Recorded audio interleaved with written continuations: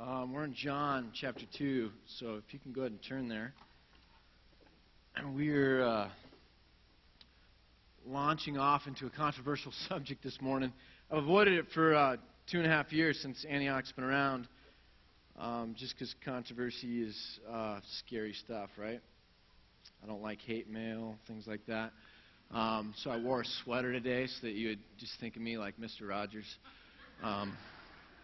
I'm not the bad guy this morning, but we're gonna launch into a talk on alcohol. And the main purpose this morning is not about wine or about alcohol. It's about legalism, and I want to be very clear about that. Okay, and so the value of this conversation is to show one thing, and that's that we should be balanced and in the middle on things, rather than on extremes where we're legalistic. Okay?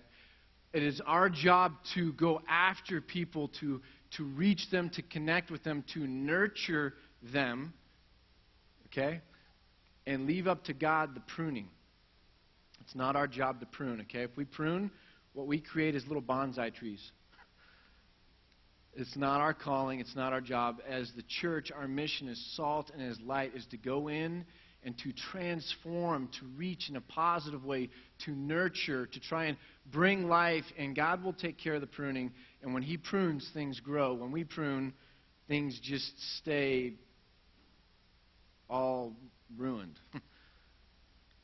If you're a Karate Kid fan, sorry, I know bonsai trees were good in that movie.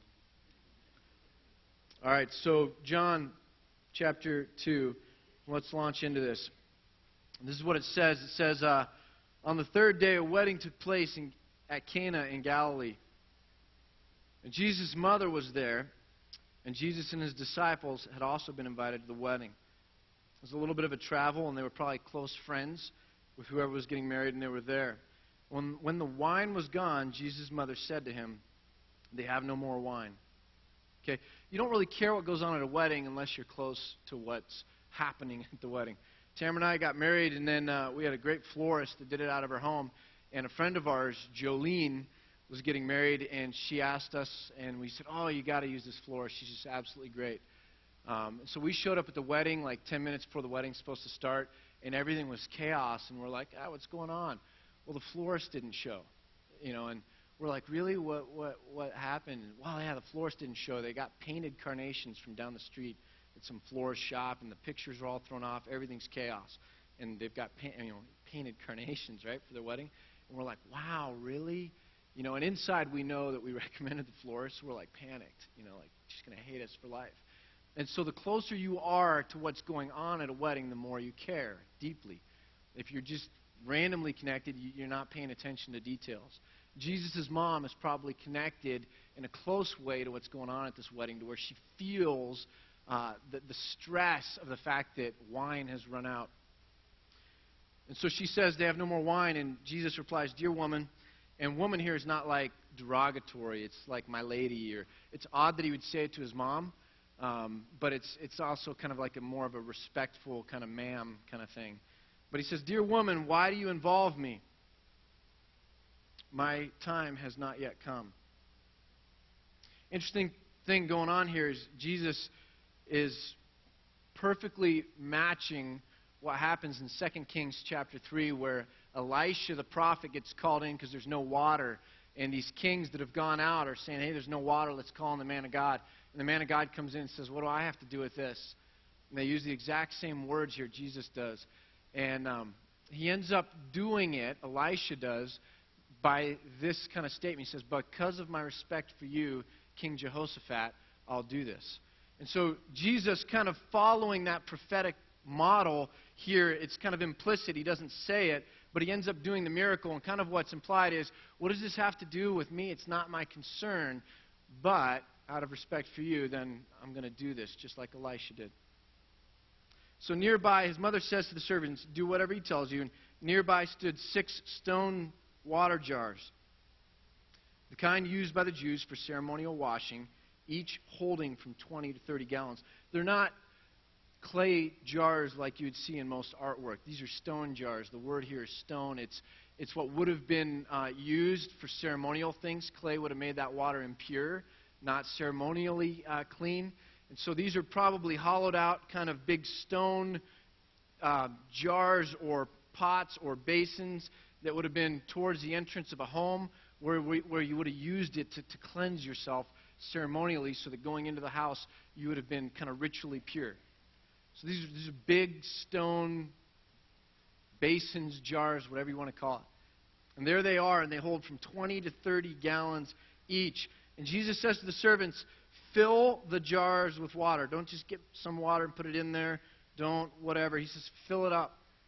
Fill all 6 of those with water. And so they filled them to the brim, all the way to the top. Then he told them, now draw some out and take it to the master of the banquet. And they did so, and the master of the banquet tasted the water that had been turned into wine, and he did not realize where it had come from, though the servants who had drawn the water knew. And then he called the bridegroom aside and said, everyone brings out the choice wine first, and then the cheaper wine after the guests have had too much to drink.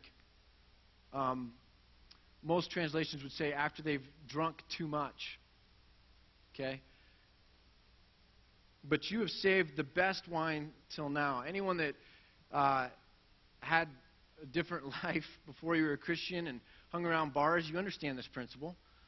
I mean, I watched it in the fraternity. You know, it's Coors Light after you're drinking Coronas. Right? I mean, you go in and you drink the best stuff first when it matters, and then afterwards it's cheap Busch Light, Pabst Blue Ribbon. You know, it's the worst stuff later because it doesn't matter at that point, right? So there's something really odd going on here. Just the natural conventions have kind of been turned over, and all of a sudden there's the better stuff after this festival has probably gone on for a while. Maybe even a day or two. And the best wine comes out, and he's like, wow, it's a really great party. What's going on here? And this was the first of Jesus' miraculous signs. Jesus performed at Cana in Galilee. He thus revealed his glory, and his disciples put their faith in him. Why was he reluctant, probably, when his mom said, hey, Jesus, you need to do something here? Because it revealed his glory. The clock started right then. Jesus was unmasked. He was public all of a sudden at that point in time, drawing attention. So the clock from that point till the time he died, his hour, when his hour would fully come, it began right there. And Jesus knew that full well. His mom was just focused on the problem. Okay? There's a problem here. I'm panicked. I don't know what to do. Jesus, fix it. It's interesting. There's a parallel here to how we pray, isn't it? Half the problems that we face in our life are probably opportunities that God brings, but we look at them and we panic and we see the problem and we start to pray to God with this sense of urgency. God, you got to do something. And what's interesting is God doesn't just fix our problem usually. He sees it as an opportunity and finds the win-win. So Jesus doesn't just make some wine to solve his mother's problem. What he does is he creates probably 180 gallons of wine, more than any wedding party could ever drink. And he sets himself up in this prophetic model where his first miracle parallels another first miracle. Moses' first miracle was turning a river of water into blood, and it symbolized judgment. Jesus' first miracle is turning water into wine, which in a sense shows his grace because the wine is the new covenant. It's the covenant of grace. And he does it in these ceremonial basins, these stone jars, because that's the old covenant, and it's the law, and it's the ritual, and it's the ceremony. So Jesus sees not just the problem, he sees the opportunity to declare who he is with this miracle. And he finds a win-win. It's a fascinating thing. And I think the way we pray, we should realize that. God's not going to just answer the problem. He's going to find something where his glory is revealed in our life and in the situation. It's a fascinating thing there. But what I want to do this morning is kind of segue into this controversial topic because I think we just have to deal with it, and that's the topic of wine. We need to trace out and understand, what does the Bible say about alcohol? What does the Bible say about wine? 180 gallons of wine is a hard thing to swallow if alcohol is evil. Jesus just created a lot of it. Okay? So here you go. I want to start by saying, looking at two verses, because the prophets had characterized the Messianic age, the age when God would send the deliverer, or the Messiah, as an age when wine would flow. And there's another parallel to what Jesus does in his miracle. But look at what Jeremiah says. Jeremiah says this: "They will come and shout for joy on the heights of Zion. They will rejoice in the bounty of the Lord. The grain, the new wine, and the oil, the young of the flocks and herds. They will be like a well-watered garden, and they will sorrow no more." Which kind of looks ahead to Revelation 7 and 21, where it talks about no more tears and no more sorrow. "Then maidens will dance and be glad, young men and old as well. I will turn their mourning into gladness. I will give them comfort and joy instead of sorrow. I will satisfy the priests with abundance, and my people will be filled with my bounty, declares the Lord." Isaiah says this: "On this mountain the Lord Almighty will prepare a feast of rich food for all peoples, a banquet of aged wine, the best of meats and the finest of wines." The creation of alcohol was always viewed as a blessing from God to make the hearts of men and women merry that could be abused and turn into sin. And when God talks about this wonderful age where everything ought to be merry and happy and delightful and joyous, where we're rejoicing in what God is doing, he talks about that, and he brings in this idea of wine, because that's the symbol. And so Jesus makes a lot of wine. Now, the view for a while, a long time, specifically in America, has been a prohibitionist view of alcohol. I found this book this week in the library at Kilns College, and it's just, anyways, doesn't that just look like a scary book? That's not an argument. That's just a comment. But the view in that book is that Jesus created grape juice, a lot of it. And he created it because there was nothing left to drink at the wedding, and they needed something to drink because it was going to last multiple days. Well, what about the water that was turned into wine? I mean, they had something to drink. The point was, at a festival, if you didn't have what was expected, the wine that went with the celebration, there was going to be shame on that family. Jesus didn't just create a drink because people were going to be thirsty. He helped guarantee that this wedding would be successful. Anyone that's ever known somebody close to him that's gone through a wedding, I mean, everything has to be perfect. The pictures, the details, because it's that day, it's that celebration, and it all has to be perfect. Jesus didn't just create grape juice. It's an interesting thing. If grape juice is only what it was in the Old Testament, the word wine, that just means grape juice. The Bible wouldn't actually create a fermented drink. Well, then why are there all these verses about prohibitions on getting drunk? You don't get drunk off of grape juice. There's over 70 prohibitions in the Bible against getting drunk. And you don't get drunk off of grape juice. You get drunk off of wine. Certainly there was strong prohibitions against kings drinking wine. They were supposed to be sound judgment up above everybody else and avoid wine. And it reminds me of the story when Nancy Astor said to Winston Churchill, he was drunk at a state function, and she was just so disgusted with him. She said, "If I was your wife, I'd put poison in your coffee." And Winston Churchill replied, said, "If you were my wife, I'd drink it, you know."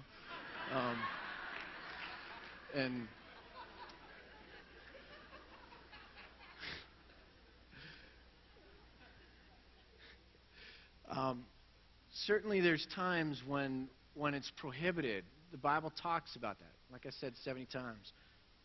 But what it's prohibiting against is wine, alcohol. Other arguments against the wine in the Bible being actually wine, which, by the way, is just what it becomes when you crush grapes, okay, is that it was diluted.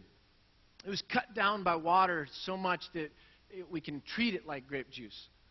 Now, the interesting thing is that practice didn't come about until Alexander the Great conquered kind of the Palestine area and all that, because the Greeks used to cut their wine down with water, seawater in particular, right? Sounds gross. And so he brought that practice around, but probably this idea of cutting down wine didn't happen until after Alexander the Great. So before that, in Palestine, Israel, the wine they would use for the Passover meal, the wine they would use in the celebrations, the wine that they would use as the pouring it out as an offering in the temple would have been wine, just straight wine. So it's just an interesting thing. Besides, diluted wine really does, it's still wine. It's still got alcohol. You can get the most diluted thing and people could still get drunk off it, you know?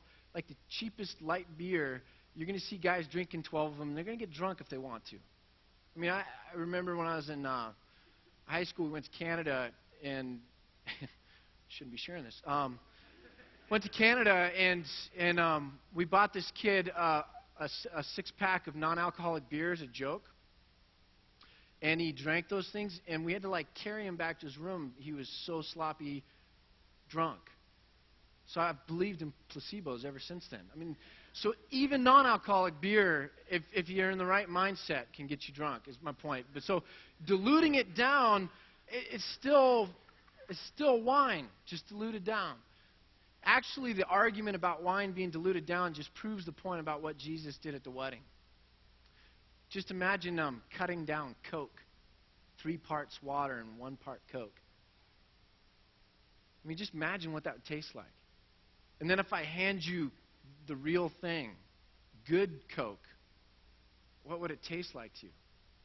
So the whole cutting down, watering down wine argument just shows in some sense that what Jesus did with this miracle was give them the good stuff.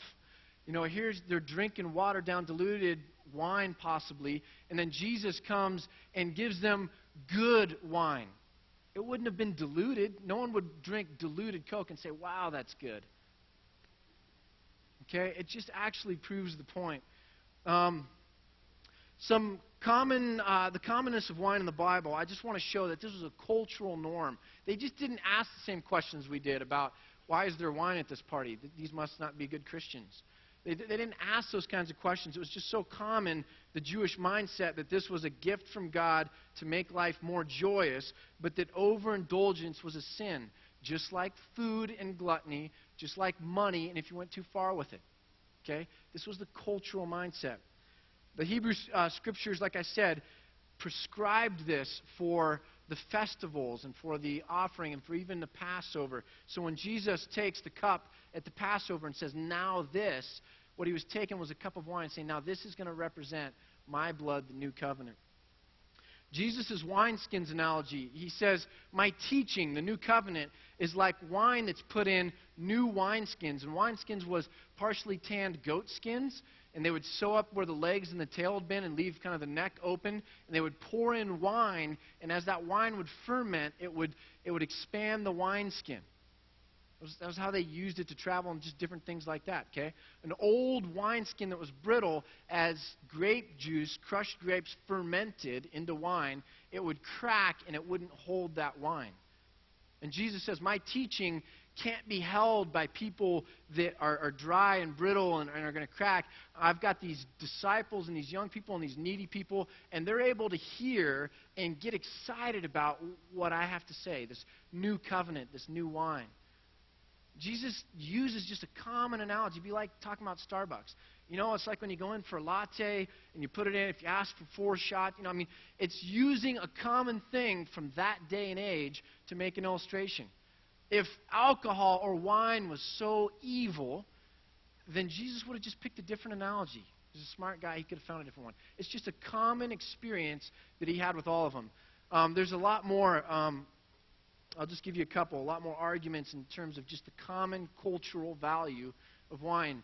Paul gets mad because the Corinthian church, which, you know, they were always kind of weird.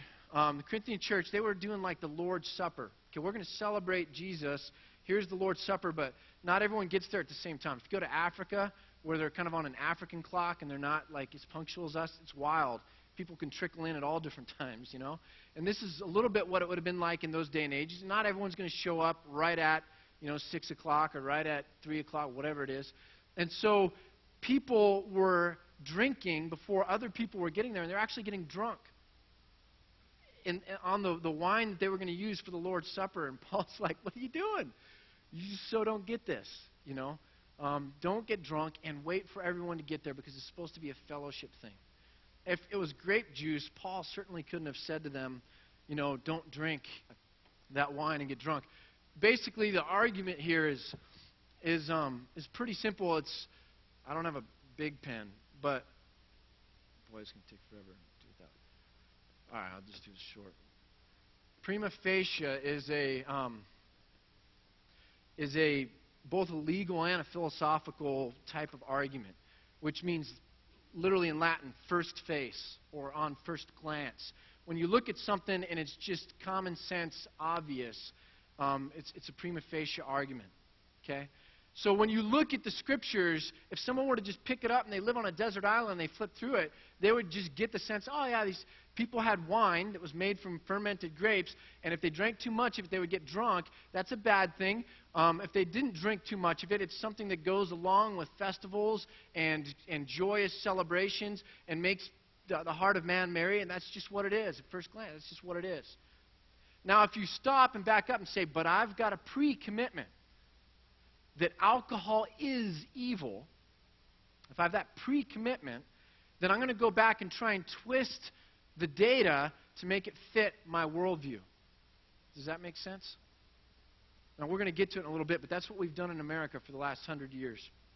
We've gone back and twisted it afterwards to try and fit our worldview.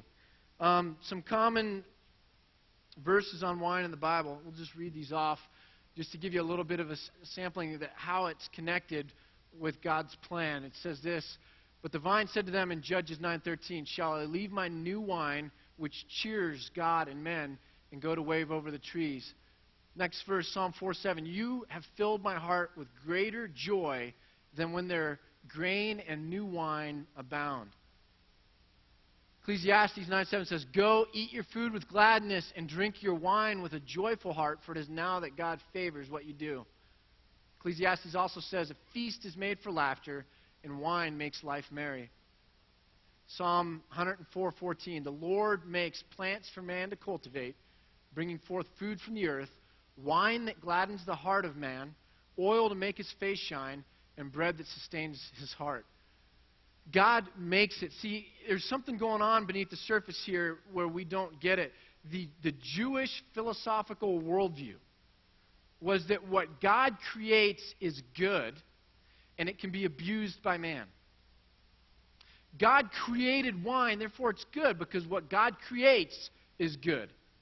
Now, it's up to wisdom or folly of men or women to determine how they're going to use this thing that God creates, whether it's going to be glorifying to God or it's going to be sinful and not glorifying to God. The Jewish mindset is what God creates is good. Now, the Greek mindset is dualistic. And the Greek philosophical worldview is that spirit is good and matter, the things of this earth, matter, is inherently evil. That's why they believed, a lot of them, the Docetic heresy, that Jesus didn't really take on flesh. He kind of just floated here in spirit form because it would have been a category fallacy for him to take on flesh. It would have been to put on something sinful, and Jesus couldn't have done that and still been pure. So the Greek idea is that there's this dualism, and it's extremes. Over here is spirit, and it's good. Over here is matter, the physical stuff, and it's inherently evil. And so the early church fathers actually had to write guys and say, hey, you can't use water when you're celebrating the Lord's Supper or the Eucharist.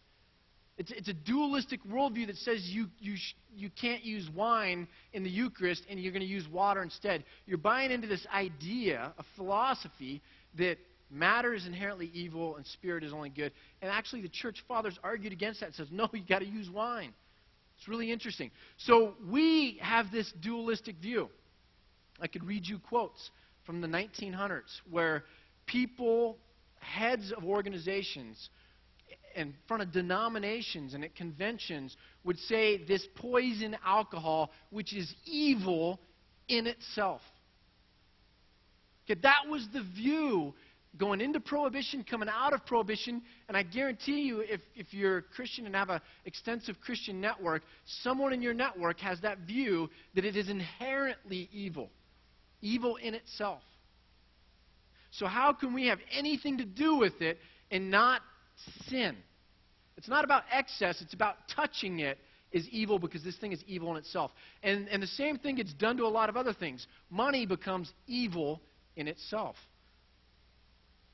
Not what Paul says, the love of money is the root of all evils. See, the Jewish mindset again, the excess of God's good things becomes a bad thing. And we've slid over to a different worldview. Now, like why are we got a lot more to cover, but why are we doing this morning? I mean, I've got 4 daughters. I don't want them to grow up to be drunks. I don't want them to marry guys that are drunks.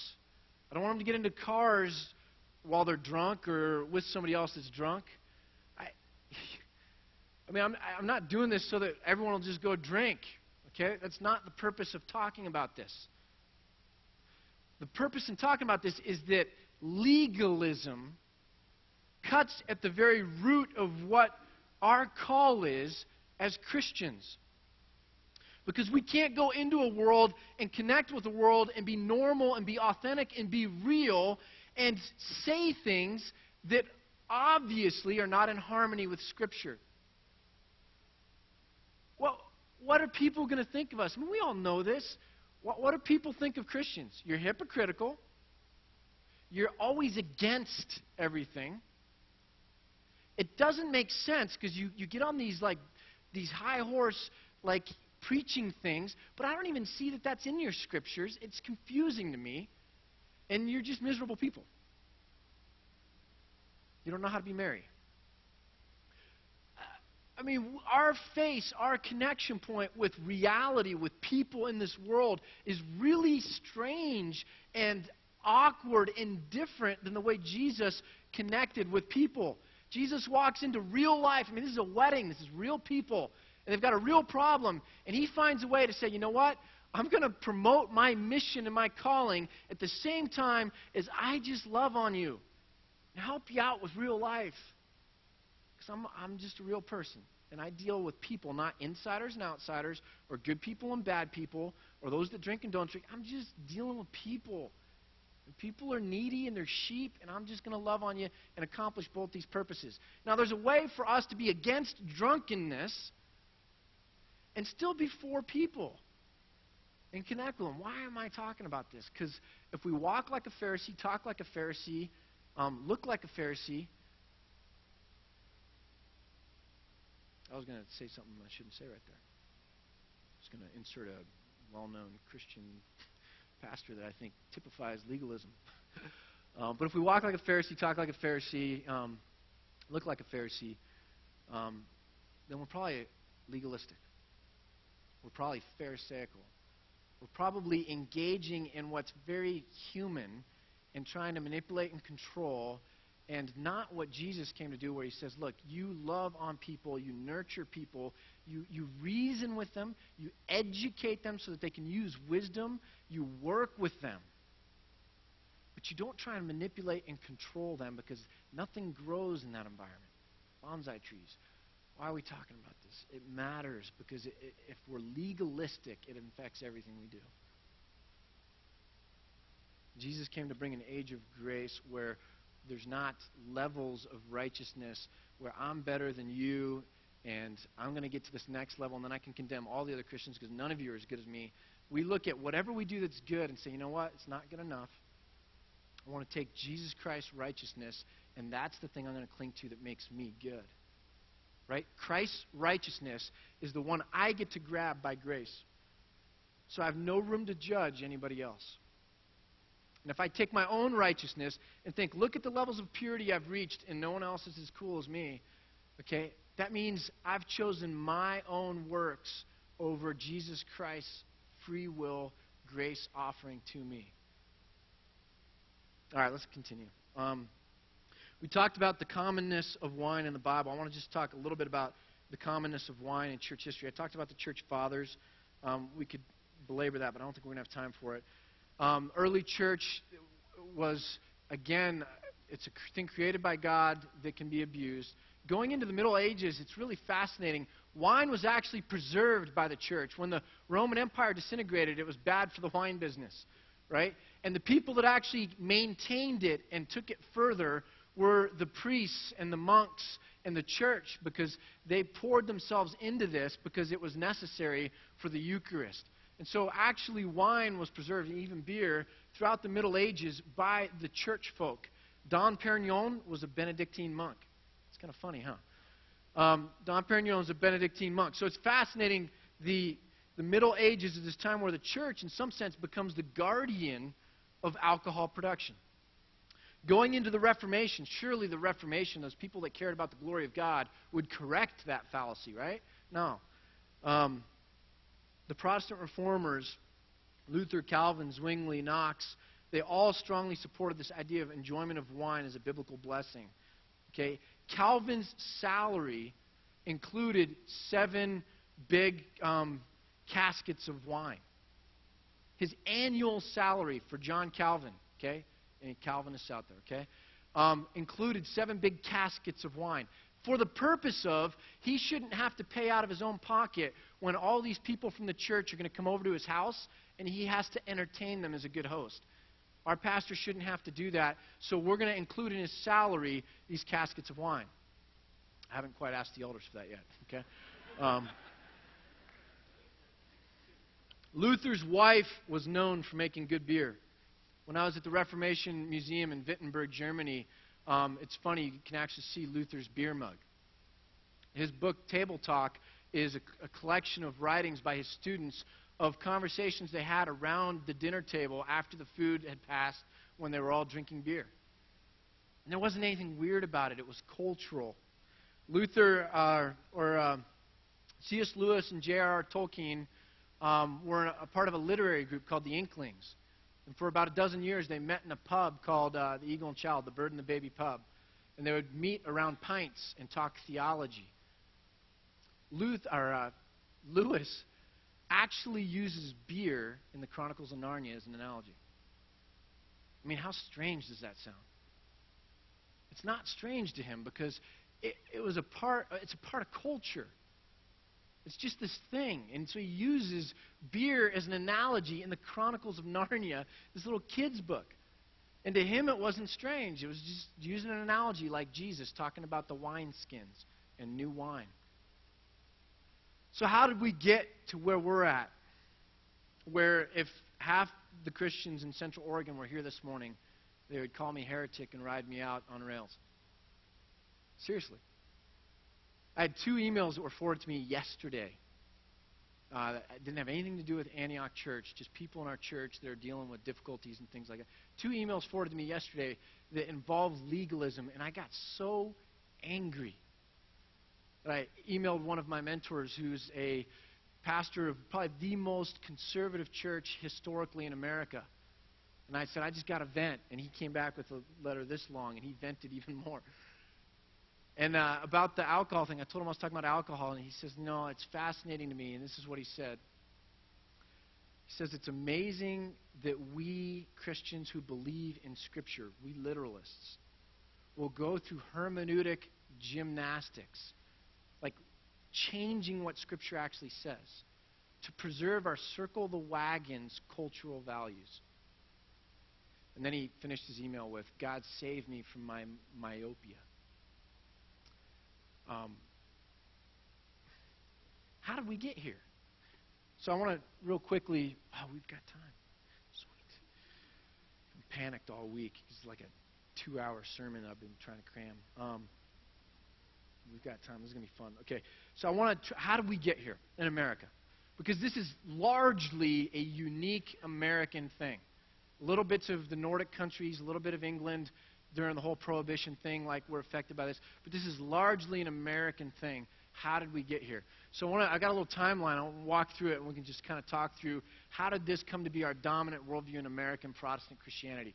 So here's the timeline. Pilgrims set sail the Pilgrims on their voyage set sail with 7,560 gallons of alcohol. Their comment when they reached Plymouth Rock was, the victuals were running short and we were all out of beer. Okay, those are the Pilgrims that came to America. By 1810, the annual absolute alcohol consumption, including wine, beer, etc., may have been as high as 8 gallons per person, a level over 4 times the current rate. Now, here's the interesting thing. We're going to get to it later. But there was a whole program of educating people in America, late 1800s, early 1900s. The strategy was, we're going to educate the young about how alcohol is evil. Okay? It's a form of creating a worldview in generations. Does that make sense? And part of what was used in creating this worldview, the education, was the idea that the reason we're against this now, but in the Bible it talks about it, was they didn't have like whiskey back then. And they didn't drink as much back then. And so there was kind of this argument of, well, things have gotten so much worse now than they used to be. That's why we should just get rid of the whole lot of it. Now, the interesting thing was they started having distilled alcohols by the late Middle Ages. Been around for a long time, okay? That's not a valid argument that distilled alcohol came about like somehow in the 1800s. It's been around since the late Middle Ages. It's also a bad argument to say that consumption had never been that high, that it was just getting higher in the late 1800s. That's also fallacy. Just putting that in there. Next thing. What happened, now this is the first kind of wave of change. Okay, there had been some movements here and there of abstention from alcohol. A doctor, Benjamin Rush, had talked about how distilled alcohol was bad for the health, and that was the first time anybody had ever read like a medical thing, that this is not necessarily good for the body. And so there had been like pockets of movement about, hey, we should probably not drink alcohol. But the first big wave of it comes from the Second Great Awakening, which is kind of into the 1800s.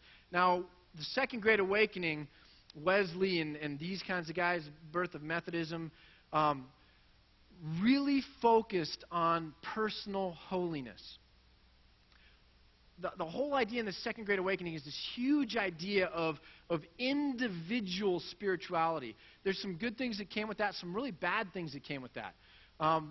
If you go back to Scripture, you see household baptisms, and you see just big kind of group things happening all throughout the Old Testament and then again in the New Testament. And the idea was the covenants were always kind of communal things. Your house was treated as a unit. Your clan may be treated as a unit. The whole nation of Israel treated as a unit. And there's this emphasis on the collective community of God's people. We're all part of a body. We're not just our own little individual kind of people this way. And one of the bad things about the Second Great Awakening is this idea of community kind of gets lopped off, and people begin to view themselves just me and God. That's what matters, me and God. And there's a lot of pride that comes from that, and then a lack of balance. And so with this comes kind of a rush more towards, we got to get rid of anything that would compromise our purity and make it bad, because personal holiness, individual personal holiness, becomes a big deal. The next big wave is this, 1873, the Women's Christian Temperance Union. The single greatest effect on later prohibition in America was the Women's Christian Temperance Unit. They were the ones that began going in with hatchets into saloons,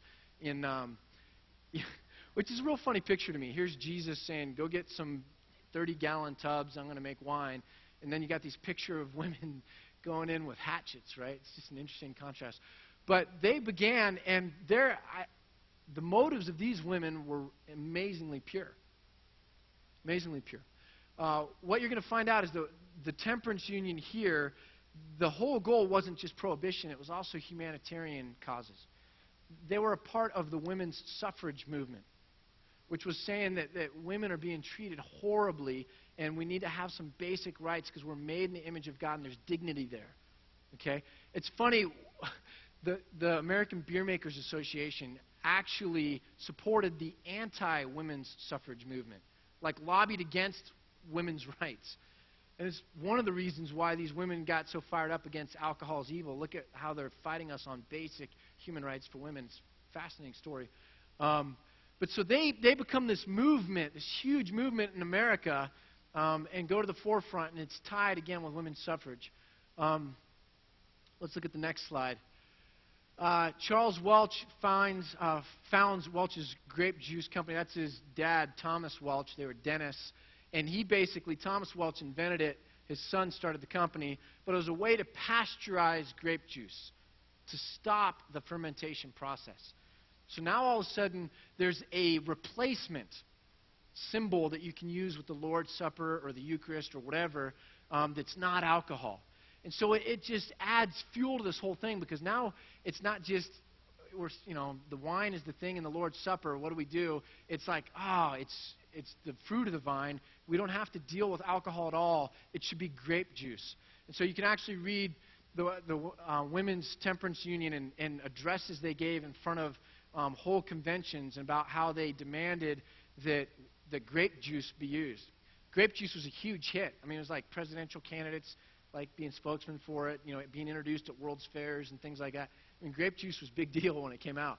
But so that, again, pushes it. It gives a way for it to go. Real quickly on that. The strategy of the Women's Temperance Union was education. Okay, it was education. We have to reach the young and convince them that alcohol is the reason why we have so many societal ills. Poverty, unemployment, and most of the human rights violations going on at the time. So prohibition with these women was actually seen as a human rights movement. And you're like, what? What happened was, with a large bunch of immigration coming over and with the urbanization of America and stuff like that, you had a lot of spouse abuse and child abuse. Irish got a really bad rap for it.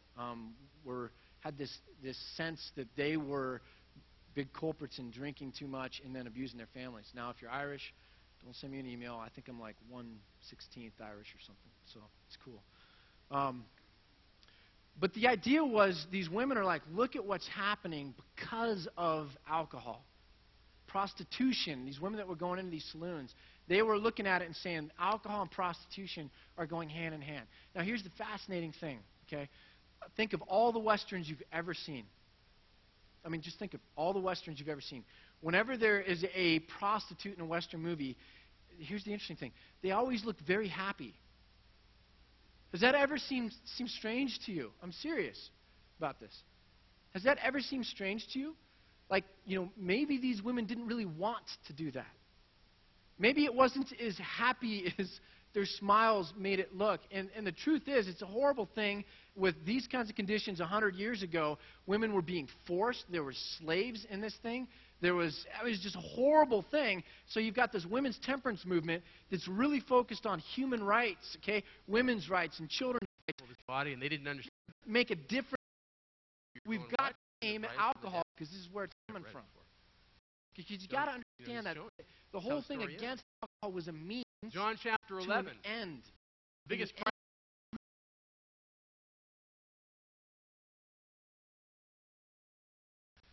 It took, go to the next slide, it took World War I to really kick this thing over the edge. 18th Amendment proposed on December 18th, 1917. Next slide, it takes effect, Prohibition takes effect January 16th, 1920, goes for 13 years. But World War I really pushed this over the edge, and why? It's really fascinating. Because the anti-German sentiment that came from World War I was enough to kind of push this just growing movement of prohibition over the edge, because all the major beer makers were of German descent. Busch, Schlitz, the guy Jacob Best that did Pabst. I mean, these were all German families, German beer companies. And so kind of this anti-German sentiment gives the extra little oomph to tip the whole thing over. And so America goes dry starting on 1920. That goes for 13 years. In 1933, President Roosevelt presiding, 21st Amendment repeals the Volstead Act. Volstead Act was slang for the 18th Amendment, and he repeals it on December 5th, 1933. Now, here's the interesting thing. So legally, in our country, alcohol was prohibited. Now, you've got all this education going on in the church, all this training that alcohol is evil, and all these other evils are to blame because of alcohol. Training in young kids, training in churches, all this other stuff. So when the government now says we're not going to make it officially illegal, what do you think the church does coming out of that? It says you might not make it illegal at a national level, but at a societal level with social norms, we'll make it prohibited. So basically what it looks like is, hey, the government says you can buy it, sure, that's fine, but no one who's really filled with the Holy Spirit of Christ would ever touch alcohol.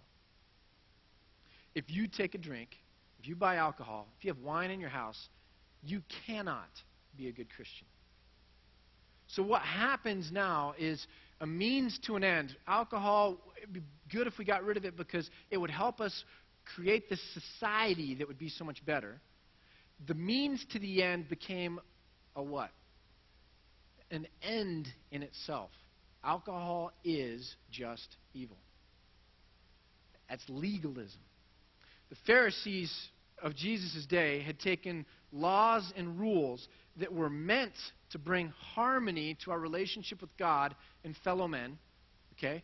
Harmony, righteousness, so that everything would fit together. These rules were a means to an end. And by Jesus' day, they had made the rules or the laws an end in themselves. If you don't follow these the way we say you should follow them, then you are not a true believer. And we can look down on you, we can judge you, we can abuse you in some sense. We're absolved of our responsibility to love you because look at what refuse you are. And it became legalism. That's what happened in America. It's trickling out in some sense. Bend is much more European than most places in America. But that legalism associated with alcohol was huge, huge, huge in America, and still is. And what we learned from it is we never take something and call it evil as an end in itself and then use that as a barometer for how we're going to treat or distreat people. We don't do that. It's not our calling as the church. We're part of the new covenant that brings grace and says we meet people as people and we try and love on them and we try and nurture them and we try and grow them and we leave it up to Jesus and to God to prune where He sees fit. But we focus on the ends, not the means. And alcohol, like food, like sex, like money, like other things that God created that we can go to an extreme and then dub evil, it's not that. It's something in the middle that we can either through wisdom utilize well or through folly utilize poorly. And the idea here is education. I went to Biola. It's really fascinating. I supposedly signed a disclaimer in going to seminary that I wouldn't have any alcohol while I was there. It took me 4 months to realize I'd done it, because I don't read fine print ever, which is a really bad thing in my life. And I had no idea that at a Christian college, like, you'd have to sign something that said you could never touch alcohol. I was coming from Clemson, crazy background, new Christian. No idea that this kind of thing existed. And you sign on the doctrinal statement, do you believe in the Holy Scriptures? And you sign yes. And then number 2, will you abstain from alcohol? What does that have to do with Scripture? That's our own cultural controls. And we put it there right with Scripture. And when we are not in harmony with Scripture, the world looks at us and they're like, you're not authentic. I can't go with you on this. The thing that also happens is you've got all these students at a Christian college that aren't being trained by anybody. There's no mentor. There's no older person or professor that's speaking into their life and saying, look, here's this thing that if abused is really bad. Here's how you grow in wisdom to deal with this thing rightly. Instead, it's just prohibited, so you get a bunch of kids not growing and then half the kids sneaking around. It's not a good system. It doesn't nurture the development of the human soul. It doesn't grow wisdom. Our system ought to say things that God made are neutral. How we use them determines things. And the best thing that can happen to my 4 daughters is that I help them become wise so that they don't abuse alcohol or anything else that when taken to an extreme is bad. if I just slap a lot of prohibitions on them and don't ever nurture the growth of their wisdom, I've short-circuited the process by which they're going to be able to be the right kind of Christians through the whole of their life. That whole Bible experience was fascinating to me. Let me just wrap it up by saying this. Jesus turned water into wine. It wasn't grape juice. Jesus turned water into wine. And at a prophetic level, he changed the symbol of purity from an external, self-oriented one and ritualistic to an internal and grace-based, God-glorifying one. He changed the symbol from the Old Covenant to the New Covenant. The American church for a long time has reversed what Jesus did and put symbolically the water and external purity back into the jars and at the forefront. We have been legalistic. If you walk like a Pharisee, talk like a Pharisee, look like a Pharisee. Now, at a human level, Jesus overwhelmingly helped this couple out. And he made their wedding feast the best that it possibly could be. Because Jesus met people where they were at. Man, he was so much more authentic than we make him out to be. I mean, you watch Jesus, he didn't follow these scripts the guy just rolled up on people and was real. And it was always true. I mean, under our logo, we've got truth, beauty, meaning, adventure. It was truth. And if we try and go beyond Scripture and create our own truths, we just mess up the whole truth thing, and the whole beauty, meaning, and adventure never falls out of it because we're locked in a legalistic structure or paradigm. Jesus was truth, and he was real, and he was authentic, and he was grace-based. So at a human level, Jesus overwhelmingly meets these people where it's at. John 10:10 says, I came that they may have life and have life to the full. Jesus said, I came that they may have life and have life to the full. Now, we've hyper-spiritualized that verse for a long time, but I think it's clear from Jesus' life that it's just not some ethereal spiritual realm that he's talking about with fullness of life. But it's also an everyday, real life matters as well. That Jesus, that God cares about our life and our relationships. Let's pray. Father, I do pray for wisdom for us as a congregation, that we wouldn't abuse alcohol or anything else. That we would care enough about your glory and our reputations, realizing that the way people see us is going to reflect on you. And that we'd care about those things enough to be smart about these things, to raise up our sons and daughters to be smart about these things too. I just pray that we would be a light, that we would be salt, that we would be a transformative element in all of Central Oregon. That we would bring life and life to the full, not just by preaching at people, but by loving them and meeting them where they're at. I pray that we wouldn't get so caught up in external purity that we're always going around evaluating and judging and manipulating and controlling and going beyond what your scriptures say in different things. That's just not where we're supposed to be, Father. I pray that you would make this church a missional, loving, grace-based, driven, focused, zealous church to go reach people and through our love just transform them so that they might know you and the grace that you so freely and richly provide through your Son, Jesus Christ. Father, keep us from legalism. It's this cancer that Paul talks about that can get into a church and absolutely destroy it. I just pray that you would fill us with the humility, realizing that none of us are perfect and we all need your grace and we're all equal at the foot of the cross. Fill us with that humility that allows us to be authentic. And I just pray that in Christ's name.